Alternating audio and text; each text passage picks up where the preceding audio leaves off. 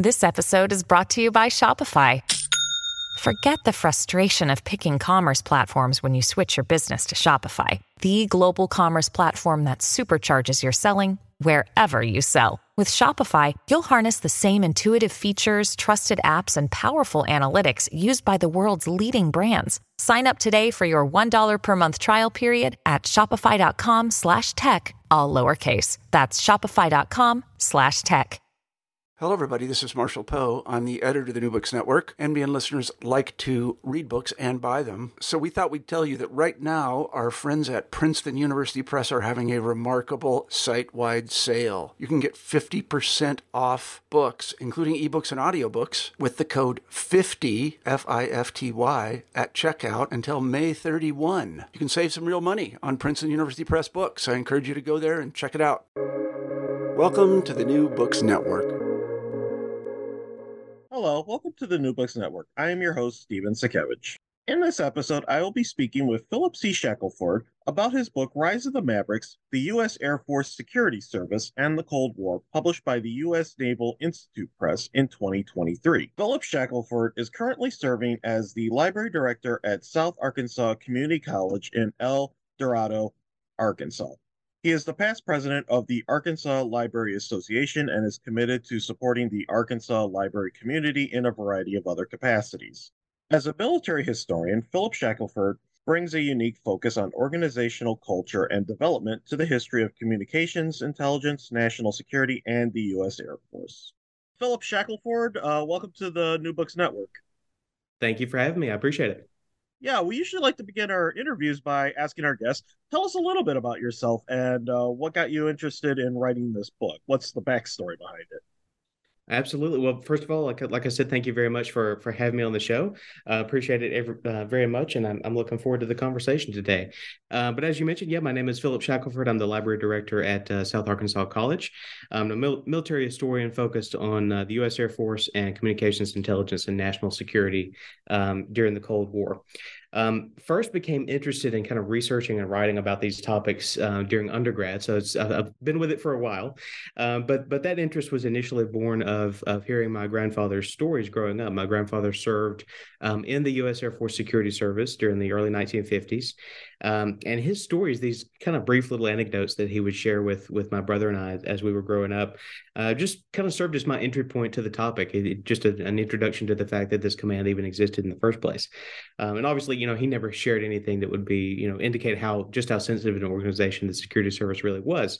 Certainly not to, a couple of kids who did not yet have the context for everything that he was talking about. But like I said, the journey kind of continued for me in undergrad as you're going through the history program. Historical methods, you're looking forward to the senior seminar, you're starting to kind of cast about for topics that you can write about. And I decided, maybe I'll take a look at the security service and see what can be done with that as a topic, and was immediately surprised and kind of flabbergasted at just how little information was out there. Of course, come to find out there's a really good reason for that. It was an intelligence agency. Much still remains to be declassified.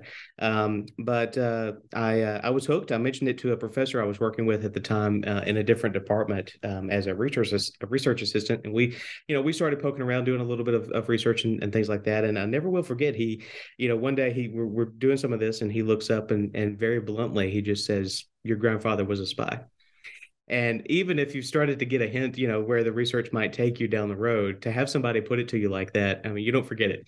And so, like I said, long story short, I was hooked and ended up staying with the topic, and undergrad, stuck with it through grad school. And, come to find out years later, the fact that my grandfather even ended up in the Air Force to begin with was almost an accident. He had graduated high school in the spring of 1952, had little idea what he wanted to do, but he kind of saw the military as a way to fund his post-secondary education. And so without telling anyone, he traveled to the nearest military recruiting station, which is over 30 miles away, and with the intention of signing up for the U.S. Marines.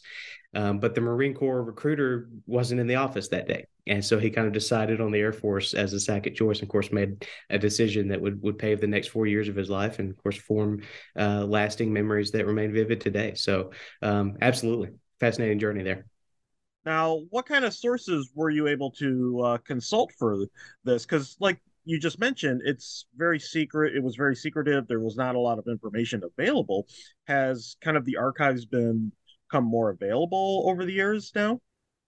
Well, yeah. So in large part, I mean, the sources that are available for a study like this are declassified military and other government documents, reports, memos, official histories, things like that. And given the nature of what has been declassified so far, the sources kind of support more of an organizational history as opposed to an operational history.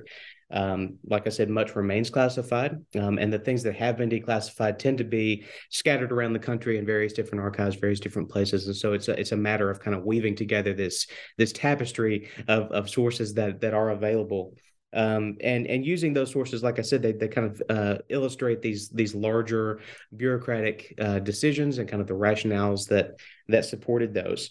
In terms of other kinds of materials, I was able to conduct a few oral history interviews with surviving members of the security service, of course, including my grandfather. And these really serve to kind of personalize the narrative, right? To add that day in the life aspect of what it was like to serve in this command, which really I think helps to move the narrative along, kind of balance the bureaucratic kind of the 30,000-foot picture with some of what it actually meant to these folks on the ground. So kind of taking those two kinds of materials together in order to paint a more complete picture, hopefully, is kind of what was needed to do this. And I think as we see more and more things continue to be classified, hopefully that will allow us to write a more complete history, explore the story in a more complete way of the Air Force Security Service, but not only the Security Service, also the Army Security Agency, the Naval Security Group, who at this point in time have not had a dedicated history kind of exploring those organizations. So it's a fascinating and exciting time to be an intelligence historian. Yes, it is, especially with some of the archives and all that being declassified. And of course, we're moving further and further away from when the Cold War ended, when that would have still been the case. Unfortunately for me, I usually specialize on Russian and Soviet espionage, so those sources are a little still hard to get for more reason than one. Right. Yeah. Now you mentioned I'm sorry.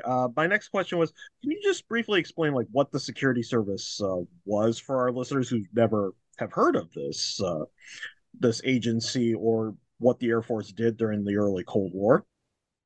Yeah, so just to give folks kind of a broad overview, the U.S. Air Force Security Service was a communications intelligence and communications security agency created by the Air Force in 1948, and its mission was to gather communications intelligence that would provide valuable information the Air Force needed to understand, to target, and to prevail over opposing forces during the Cold War, as well as to protect the security of internal Air Force communications. The mission did fluctuate as the Cold War progressed to include electronic warfare, electronic intelligence, and the command was actually renamed the Electronic Security Command in 1979 to kind of reflect those changes to the priorities. But the history, especially the early history, is not only fascinating, but it's also this incredible glimpse into the inner workings of American national security and intelligence gathering during the Cold War. The Air Force had been obliged to wait for a number of years as part of the U.S. Army before air leaders could really pursue service autonomy. And they knew that intelligence, especially in this new and uncertain Cold War environment, would be absolutely critical. And these two ideas were very clearly linked together. There's this great quote from General George McDonald, who in 1947, he'll become the first director of Air Force intelligence. But back in 1945, the war's still going on. He's serving as director of intelligence for the U.S. Strategic Air Forces in Europe at the time. I mean, he writes this memo where he says, "It seems to me that when a service gives away dominion over its intelligence, it has, in fact, given up its independence." So as the United States emerged from World War II and started making this transition to the Cold War, these Air Force leaders knew what they were doing from the get-go. They immediately set about the task of establishing an effective communications intelligence organization that, again, would provide the information they needed, but at the same time help the Air Force kind of overcome its dependence on the Army. And I think, one of the reasons we've hardly ever heard about this command is, again, as we've been discussing, many of the records obviously are still classified, and that pertains to not only the operational and the activities, but also the relationships the security service had with other government agencies. But then another reason is that other intelligence organizations, such as the CIA, the NSA, attract a lot more attention and are more explored in the literature. But the security service is important, and it provides this useful lens, I think, to kind of look at the Air Force at large and the transformative developments that really characterize this transition from World War II into the Cold War. Yeah, it's one interesting thing about the book and how you weaved everything together is also this is almost as much, particularly the first few chapters, it's just as much about how the Air Force became its own independent branch as much as how did it develop its own intelligence service. And the quote that you just gave really sums it up. Now, you mentioned your grandfather, Thomas Shackelford. What did he do in the security service? How much did he tell you, or are you able to talk about? Yeah, About so getting in trouble. No, it's an interesting question because I mean he like I said, he has shared a little bit. I think there's a lot more that he probably could share, but he hasn't at this point. But yeah, he was a crypto teletype operator, kind of responsible for taking the intercepted data collected by all of the intercept operators, and then sending that information back to various headquarters in the States and elsewhere for processing and analysis. After separating from the service, he became an electrical engineer, ended up as director of a power company in our area. And I think, it would be a really interesting area for further research to kind of look into the kinds of careers that security service personnel pursued after their time in the command, to explore whether or not their training, their experience as part of the security service had any impact on their civilian careers thereafter. I think that would be interesting to learn. That is actually an interesting thing. That kind of reminds me, going back to my specialty, how even a lot of members of the Stasi, the German secret police, their intelligence agency, after the fall of the Berlin Wall, and then after the end of East Germany, a lot of them, because they couldn't find employment in intelligence because of their background, but a lot of them, they became like private detectives and that sort of thing. So it's like, well, hey, I got the training, I got the equipment, so yeah, just leverage the skills you have. Yeah. And so it's kind of interesting, that connection between intelligence and even like private investigator or even regular detective work. You even see it a little bit in the world of fiction too, but that's a whole another topic. That's another podcast, right? Yeah. Well, yeah, one of my previous interviews, I did actually discuss that, like how spy fiction in 19th century France, kind of influenced the actual spy agencies of that time. Deborah Bauer. That was a really good interview. So yeah, we talked about how your book is almost also about how the Air Force came about as an independent branch of the United States military, and the background to that is both World War One and World War Two. So, what was the impact of those two wars on the United States military that, in some ways, kind of created the need for the security service? Yeah, so the way I would describe World War One is it's really a turning point for American intelligence kind of writ large. It's a moment in time when technological advances and attitudes towards intelligence activities are kind of coming together in a way that sets up how the United States will approach intelligence going forward. And there's a number of scholars who've written on this and continue to put out really good scholarship on this. And I'll just point to James Gilbert, Elizabeth Rahali-Smoot, and Mark Stout. I mean, I think your listeners should definitely pick up copies of their works to kind of learn more about how the First World War sets the stage for the growth and the development of American military intelligence. But so for its part, I mean, World War II then has been called a, quote, SIGINT war, SIGINT for signals intelligence, which is a term that's coined by the now famous cryptologist William Friedman. And it's an apt description because when it came to signals intelligence, communications intelligence, the Allies transformed the world of espionage and kind of laid the technological and the philosophical foundation for cryptologic work that remains in large part to this day. Much of the Allied success in this area was built on progress made by British codebreakers initially, who succeeded in cracking German Enigma traffic. That program, and of course, the information it provided were known by the code name Ultra. And Ultra intelligence provided much needed insight for the Allies in situations that obviously helped achieve important victories. Where the United States, I think in particular, had some challenges was in the organization and the coordination of its intelligence activities, especially in the early years leading up to World War II and then the early years of the war. Army and Navy intelligence units did not cooperate well with each other, and in fact, behaved as rivals towards each other, which made obviously for problematic combination of overlap, duplication, squabbles over jurisdiction, all of these things. Following World War II, then, American military and government officials knew that this level of dysfunction, for lack of a better word, could not be allowed to continue. And so they spent a lot of time after the war, kind of in the late 1940s, working and arguing over how the United States intelligence apparatus should be organized.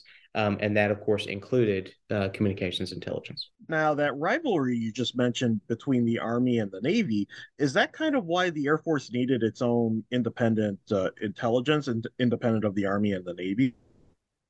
Yeah. So that's going back to the quote from General George McDonald. Have to remember that the Army Air Forces, the Army Air Corps before that, well back into the interwar period, had been extremely interested in pursuing service autonomy, and really only World War II itself kind of delays this push for greater independence.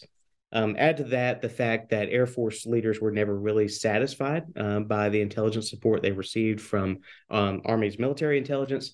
Air intelligence was often controlled by military intelligence organizations and personnel that had very little understanding of the kind of unique needs and perspectives and priorities that Air Force leaders had. And so these ideas, again, are really clearly linked to Air Force independence and the need for air intelligence. And like I said, these Air Force leaders kind of emerged from this experience in World War II with a very clear idea of what they feel needs to happen. And they start laying the groundwork for setting up an independent, kind of autonomous communications intelligence organization. This is a time when the Air Force is on its way up, right? Building on what air leaders kind of see as the decisive demonstration of capability and value during World War II, continuing to make their case for service independence. And it would be, in that environment, you can see how it would be fairly difficult and counterintuitive, really, for the Air Force to continue relying on another service for intelligence, especially, again, as we've mentioned, the Air Force and air leaders have never really been fully satisfied with the support they received from military intelligence. And so the security service then becomes a key piece of overcoming that dependence. And it's also this incredible little microcosm of the kind of fierce independence that characterizes the Air Force at large more broadly. We are the Air Force. We're something different than the Army. We have a different capability and mission and something different that we offer to national defense. And so air leaders are very intent on protecting the autonomy of this intelligence capability, making sure that it can serve Air Force needs and Air Force priorities first, if not exclusively. Hap Arnold, just as an example, was one of the key figures kind of grossly dissatisfied with intelligence support that the Air Force received from the Army during World War II. And he knew that going forward, something had to change. And just as an example, Arnold himself was never officially informed about Ultra, but he found out on his own through his own kind of personal network. So that's just an example of kind of the dysfunction that existed between all of the different commands and services during the war when it came to intelligence. General Hoyt Vandenberg is another person I would point to. He becomes vice chief and eventually chief of staff of the Air Force, and had also been in close contact with communications intelligence during the war. Really impressed with how the British system worked, and was very interested in seeing what could be done to set up the Air Force going forward after the war. In 1949, he would play a key role in kind of preserving security service autonomy, and that step was necessary because of these ongoing and often very contentious debates concerning the proposed consolidation of military communications intelligence agencies into a single joint organization. The Air Force and the Navy had opposed each other in the military unification debates after the war. The Navy, by and large, saw very little need for an independent Air Force.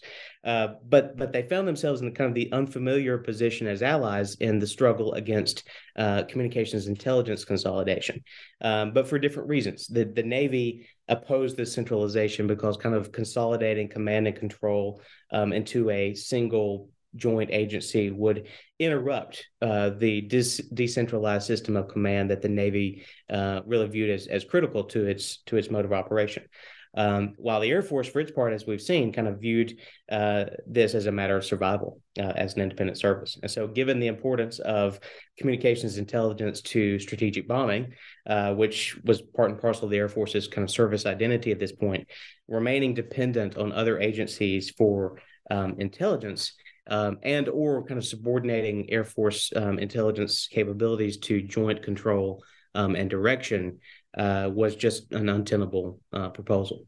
So ultimately, in a surprise reversal, or at least a surprise to the Navy, the Air Force eventually agreed to support general consolidation of communications intelligence, but only after a compromise proposal was submitted by the Army, which allowed individual service agencies to retain at least some autonomous control.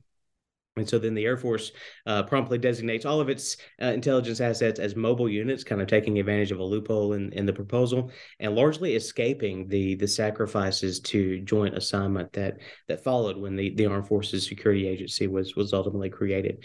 And so this single-minded focus, right, this preparation and the bureaucratic navigation that kind of made these amenable results possible is the overarching characteristic of kind of the security services rise to prominence in the post-war cryptologic community. What the Army and various elements of the executive branch saw as territorialism, defiance, the Air Force kind of understood as pursuing institutional priorities, as safeguarding independence, kind of shrewdly maneuvering like the Mavericks they were seen to be. Yeah. Now, you talked about how the Air Force was dependent on the Army during World War II, but it was able to do some intelligence on its own a little bit, and you do talk about this in the book. What type of intelligence were the Air Force in quotation marks, because it wasn't a separate branch at this time, was able to do during World War II that kind of sets up the stage for what comes afterwards and what becomes the security service? Yeah, it's a good question. I think so. There's a number of different things that the Army Air Forces get into with regards to intelligence, and a number of different strategies that they pursue. Going into the war, I mean, in the 1930s, I think particularly the air attaché system was important and was kind of one of the key pieces of intelligence that air leaders really relied on, but not necessarily. It didn't provide the kind of information that would have been decisive in military operations, especially in something as serious as World War II.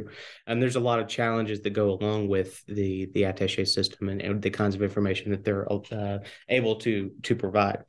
What ultimately ends up happening is that although the AAF continues to kind of push military intelligence for the kinds of information it needs, continues to kind of have those interagency debates and arguments, Hap Arnold ends up relying a lot on civilian consultants when it comes to intelligence and kind of the especially when it comes to targeting and putting together targeting packages that can look at specific bases, specific cities and industries and those kinds of things in Nazi Germany and Japan and kind of putting that information together. So this really sets up I think the relationship between the Army Air Forces and intelligence itself that we will kind of continue to see as World War II kind of comes to a close and as the Air Force and the United States military and government kind of at large are making this transition from World War II into the Cold War.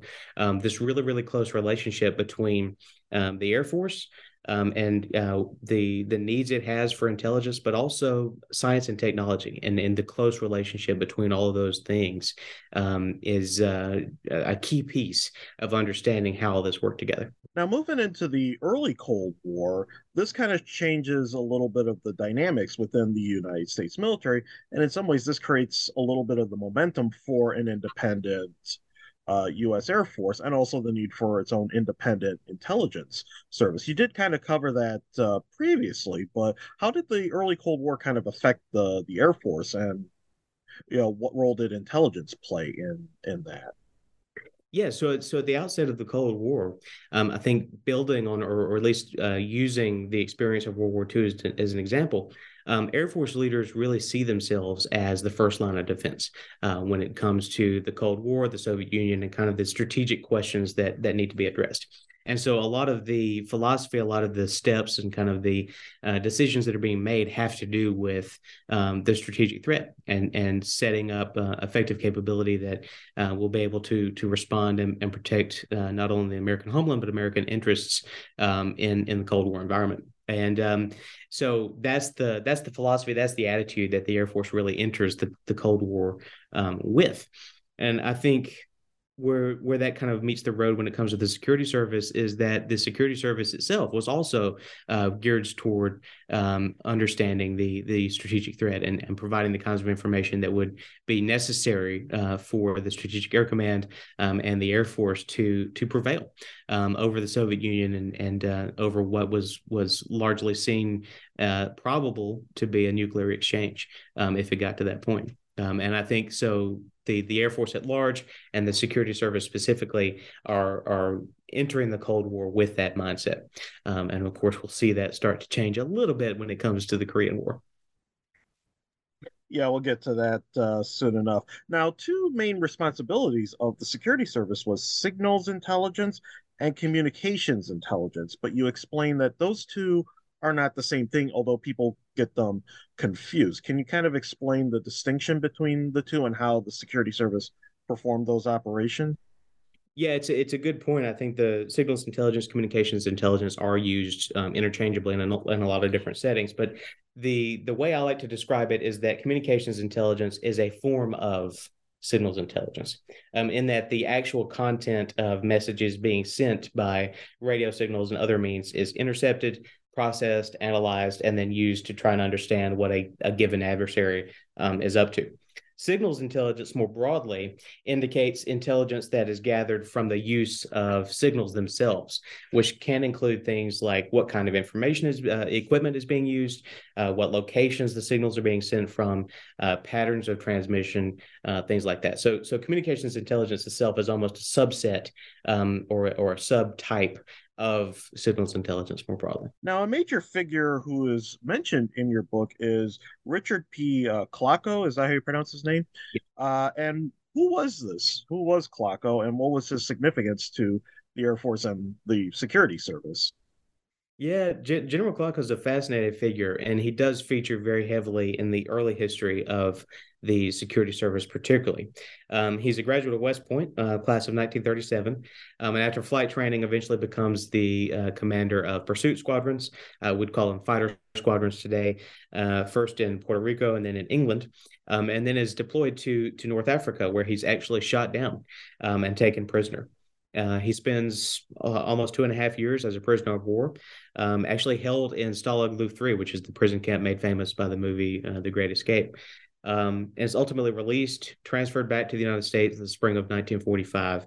But before very much of his allotted recuperation period has elapsed, he receives these surprise orders to the Pentagon. He's not too happy about that. And he's initially given a staff job and then a role within the G2, the Military Intelligence Division. And finally kind of becomes involved in communications intelligence and learning about the various facets of that work, all with the underlying intention that he will essentially put the Air Force in the business of communications intelligence. And keep in mind that at this point, the Air Force itself doesn't exist yet. It's still part of the U.S. Army. So these preparations are being made against the day that the Air Force does, in fact, become an independent service. And Klockow is ultimately the person responsible for doing the legwork, laying the foundation for organizing and creating the group that will eventually become the Air Force Security Service. So, yeah, just absolutely fascinating character and a great story. Yeah, so now we get into some of the big events of the Cold War and what role the security service played during them. And probably one of the first ones was the Korean War, because there was a lot of air combat, especially in Mig Alley up in the border of North Korea and China, where at first the Soviet pilots were there fighting the Americans, and then later they trained Chinese and North Koreans to fight. But what role did the security service play in the Korean War, especially with some of that air combat that I just briefly summarized? Yeah, so yeah, as we briefly mentioned already, Korea is really the first sort of real world test of the security service and of the Air Force at large following World War II. And as we've mentioned already, the Air Force and the Security Service both at this point had a very strong emphasis towards the strategic threat. They were not necessarily thinking about fighting another conventional war in Korea. And so there's a period of chaotic kind of just everything goes haywire in those early years, those early months of the Korean conflict, as the security service struggles to get assets in place. They have to train up Korean linguists because they're just really at this point not prepared for a conflict in Korea. Where I think the success stories really come from is kind of what you mentioned, the tactical picture. The security service really gets involved in supporting the tactical air operations and sets up a really innovative way of doing that, where they're able to kind of move into difficult areas with fans and portable equipment, set up a line to tactical air control, and where they're able to take the information that they get from intercepts and relay that to tactical air control, and which then in turn is relayed to the fighter pilots on the line. And the pilots themselves, they may not necessarily know, and certainly probably didn't know where the information was coming from. But in a sense, their radar got a whole lot better, and they were able to improve the kill ratio over the MiGs and kind of turn the tide there. So that's where the security service really played an important role. After that initial period of adjustment and having to put together an effective operation, the tactical picture is really where they a good success story. And then the other major, or the next major area that the security service played in was the Cuban Missile Crisis, which had both tactical and especially strategic implications. So, what was the role that they played in the Cuban Missile Crisis? Because I'm sure they played a huge role. Yeah, they did, and I think that's where initial more and more documents will hopefully be declassified and give us a little bit better picture about what all went down during the Cuban Missile Crisis. But yeah, the way I talk about it is the 50s were really a period of expansion for the security service, and then the 60s were a period of maturation. And by the time of the Cuban Missile Crisis and by the time of Vietnam, the security service had gotten a lot better at what it called crisis response. So putting together units that were essentially, they called them emergency reaction units. These units that were designed to be portable, to be mobile, to get into difficult areas, difficult terrain, and set up an effective intercept operation. And one of these units was deployed to Florida during the Cuban Missile Crisis, and really was instrumental in setting up an effective operation that kept leaders, policymakers informed on the movements of opposing forces and really what was going on in Cuba and around Cuba, and kind of helping to navigate that challenge. Another one of these units was deployed to Southeast Asia. And I think we can talk about that a little bit more with the early years of American involvement in Southeast Asia, which again I think starts a lot earlier than some people might think, but initially is established to get more information on the Chinese Air Force, because the security service operations flights around the periphery of China, kind of based in Japan and the Philippines, are not picking up everything that they feel they need to. And so they're starting to look towards Western China and locations in that area that can set up a more effective intercept operation. Yeah, you just mentioned our involvement with Vietnam got earlier than most people realize. Actually, in some ways, it kind of bleeds into the end of World War II, where we had OSS agents cooperating with Ho Chi Minh. So that's kind of the origins. And then there's also the French Indochina War, where we're trying to give support to the French, and then afterwards, then we start sending advisors, and it's not until the mid 60s that we start getting more directly involved. But it's, it happens in different ways, and it kind of originates from World War II. So it is kind of interesting, and also a little interesting how intelligence plays a role in that. But yeah, during the actual Vietnam War, the mid 60s, when we get more directly involved, what role did the security services play in that conflict? Yeah, so as indications that something might happen in Southeast Asia and in Vietnam, the security service really was geared towards supporting and being prepared for the moment when an air war might break out, which of course it did. And so then in Vietnam, we kind of again see the tactical success like we saw in Korea, where the security service is able to provide really key support to fighters who are engaging opposing forces over Vietnam and in the area. Again, related to kind of expanding over and above what radar is able to provide, and really showing where the opposing fighters are coming from, where they're going to be, patterns, locations, things like that.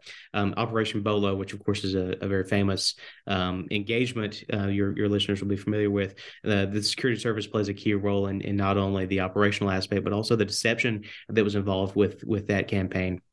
Kind of masking the identity of the fighters and the aircraft that were involved, so that they would not appear as fighters to opposing forces, and then transmitting, kind of providing MiG alerts to fighters on the line to provide, again, over and above what their radar could provide, and not only where they were in kind of the operational sense, but the bases they came from, the times that they launched, and all of that kind of information, to provide a better picture to the American fighters who were engaging those opposing forces. So it's again a matter of tactical support, and I think we also see, when it comes to Vietnam and kind of how the security service operated, a real balancing act between what was seen as kind of the operational priorities, what the Air Force needed tactically on the ground, but then also the national level priorities that were at this point in time being directed by the NSA, and those kinds of questions. So the security service really is engaged in kind of balancing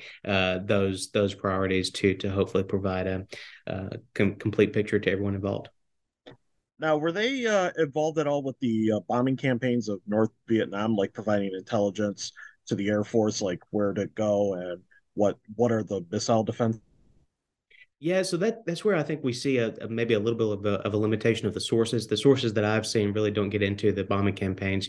If I had to make an educated guess, I would say that they're engaged in much the same kind of thing, providing information about where the targets are, where the enemy forces are, and where they may be coming from, and things like that. But that's, I think, a limitation, at least of the sources that may be declassified, or at least what I've seen doesn't really get into the bombing campaigns.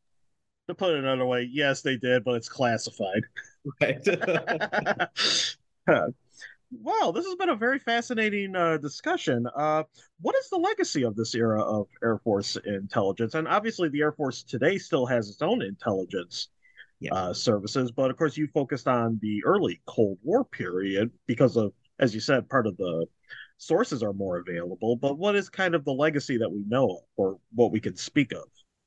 Yeah, I think it's a good question. I think the straightforward answer to that question is obviously the organizational descendant, kind of the lineage of the security service extends to Air Force's cyber, which is in operation today. You can kind of trace the organization through the 80s, the 90s, as the command, the units were changed names or reorganized in various different ways. So organizationally, there's a clear line from the security service to what's being done today.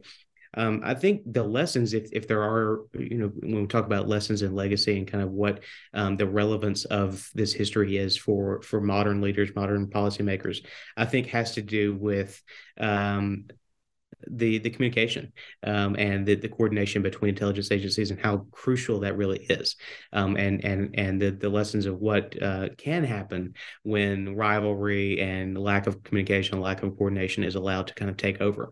And I think that's an important lesson of the book. Again, having having more of an organizational approach as opposed to an operational approach, and telling that larger story. I'm a self-diagnosed big picture person, and so kind of looking at that from the 30,000 foot level and kind of being able to extract some of those lessons and what it might mean for our folks doing these kinds of operations today, I think is an important thing to keep in mind. Yeah, that's actually one of the interesting things about intelligence history is that it does connect very much so with the big picture, and you can just connect so many different things. Even in your book, I mean, you talk a lot about like how the Air Force was created, but you also talk about like the geopolitics of the early Cold War and like what is the Air Force trying to respond to, why it needs its independence. So it's all interconnected. Do you have any further thoughts on that? Well, yeah, I think it's, you pull one thread and you're going to get the whole ball of yarn, right? So I think that this book is hopefully a good way for folks who may be interested in one aspect or another to kind of get a sense of how all of these things worked well together, and really how the security service is a really interesting piece of this larger, complex puzzle that really kind of characterizes the transition from World War II into the Cold War, and then kind of the philosophy and the decision and the rationales that supported decision making of the American government, military, but also the U.S. Air Force throughout the early years of the Cold War. So it's if any of that is interesting to anyone out there, then I encourage you to pick up a copy, and hopefully it's valuable.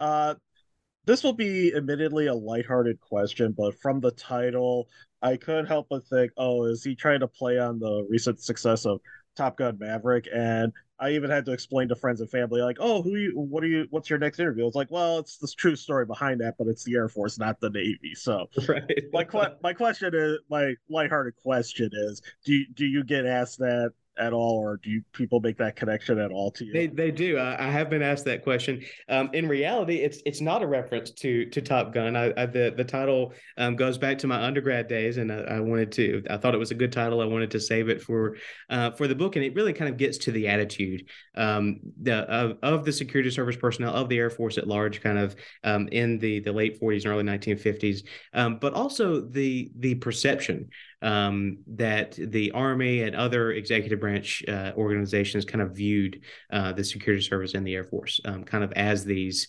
mavericks. They were kind of out to protect their own independence and protect their own priorities. And I think we see that on both sides, right? We see it from the folks who are kind of looking at the Air Force from the outside, but we also see it on the behavior of Air Force personnel themselves and what they're trying to do. So I think that I'll definitely capitalize on the Google search, the search engine optimization of the popularity of that, but it's not a Top Gun reference. Yeah, my one friend said, yeah, probably the Air Force has its own little top pilot program, and it's probably even better, but the Navy gets the credit because of the movie. Do you have any final thoughts? Maybe touch on anything in the book that we weren't able to get to in the discussion? Well, like I said, I think this is it's the very beginning. This field is really wide open for research. I mean, as I pointed out, I mean, just has the security service had not been written about and has not until this point had a history kind of dedicated to it. The Army Security Agency, the Naval Security Group as well are in the same position, and so I think as we hopefully continue to see more and more declassification and more records become available, then we can begin to tell the story of these organizations that in large part are missing from the pages of history and are kind of overshadowed by organizations and intelligence agencies that kind of have a more popular profile, right? The NSA, the CIA, but the kind of telling the story of those larger organizations is not the whole story. And so I think it's incredibly valuable to take a step back and look at these other organizations that played key roles in how the United States and the government, the military really transitioned from World War II into the Cold War, and kind of the steps that they took to navigate that conflict. Well, we always like to end our interviews by asking our guests, what are you working on now? So yeah, I think it's a occupational hazard, right? For historians, there's always too many ideas, too many projects. But one of the next things I'm hoping to work on is going to zoom out again a little bit and take a look at communications intelligence and kind of its relationship with modern warfare.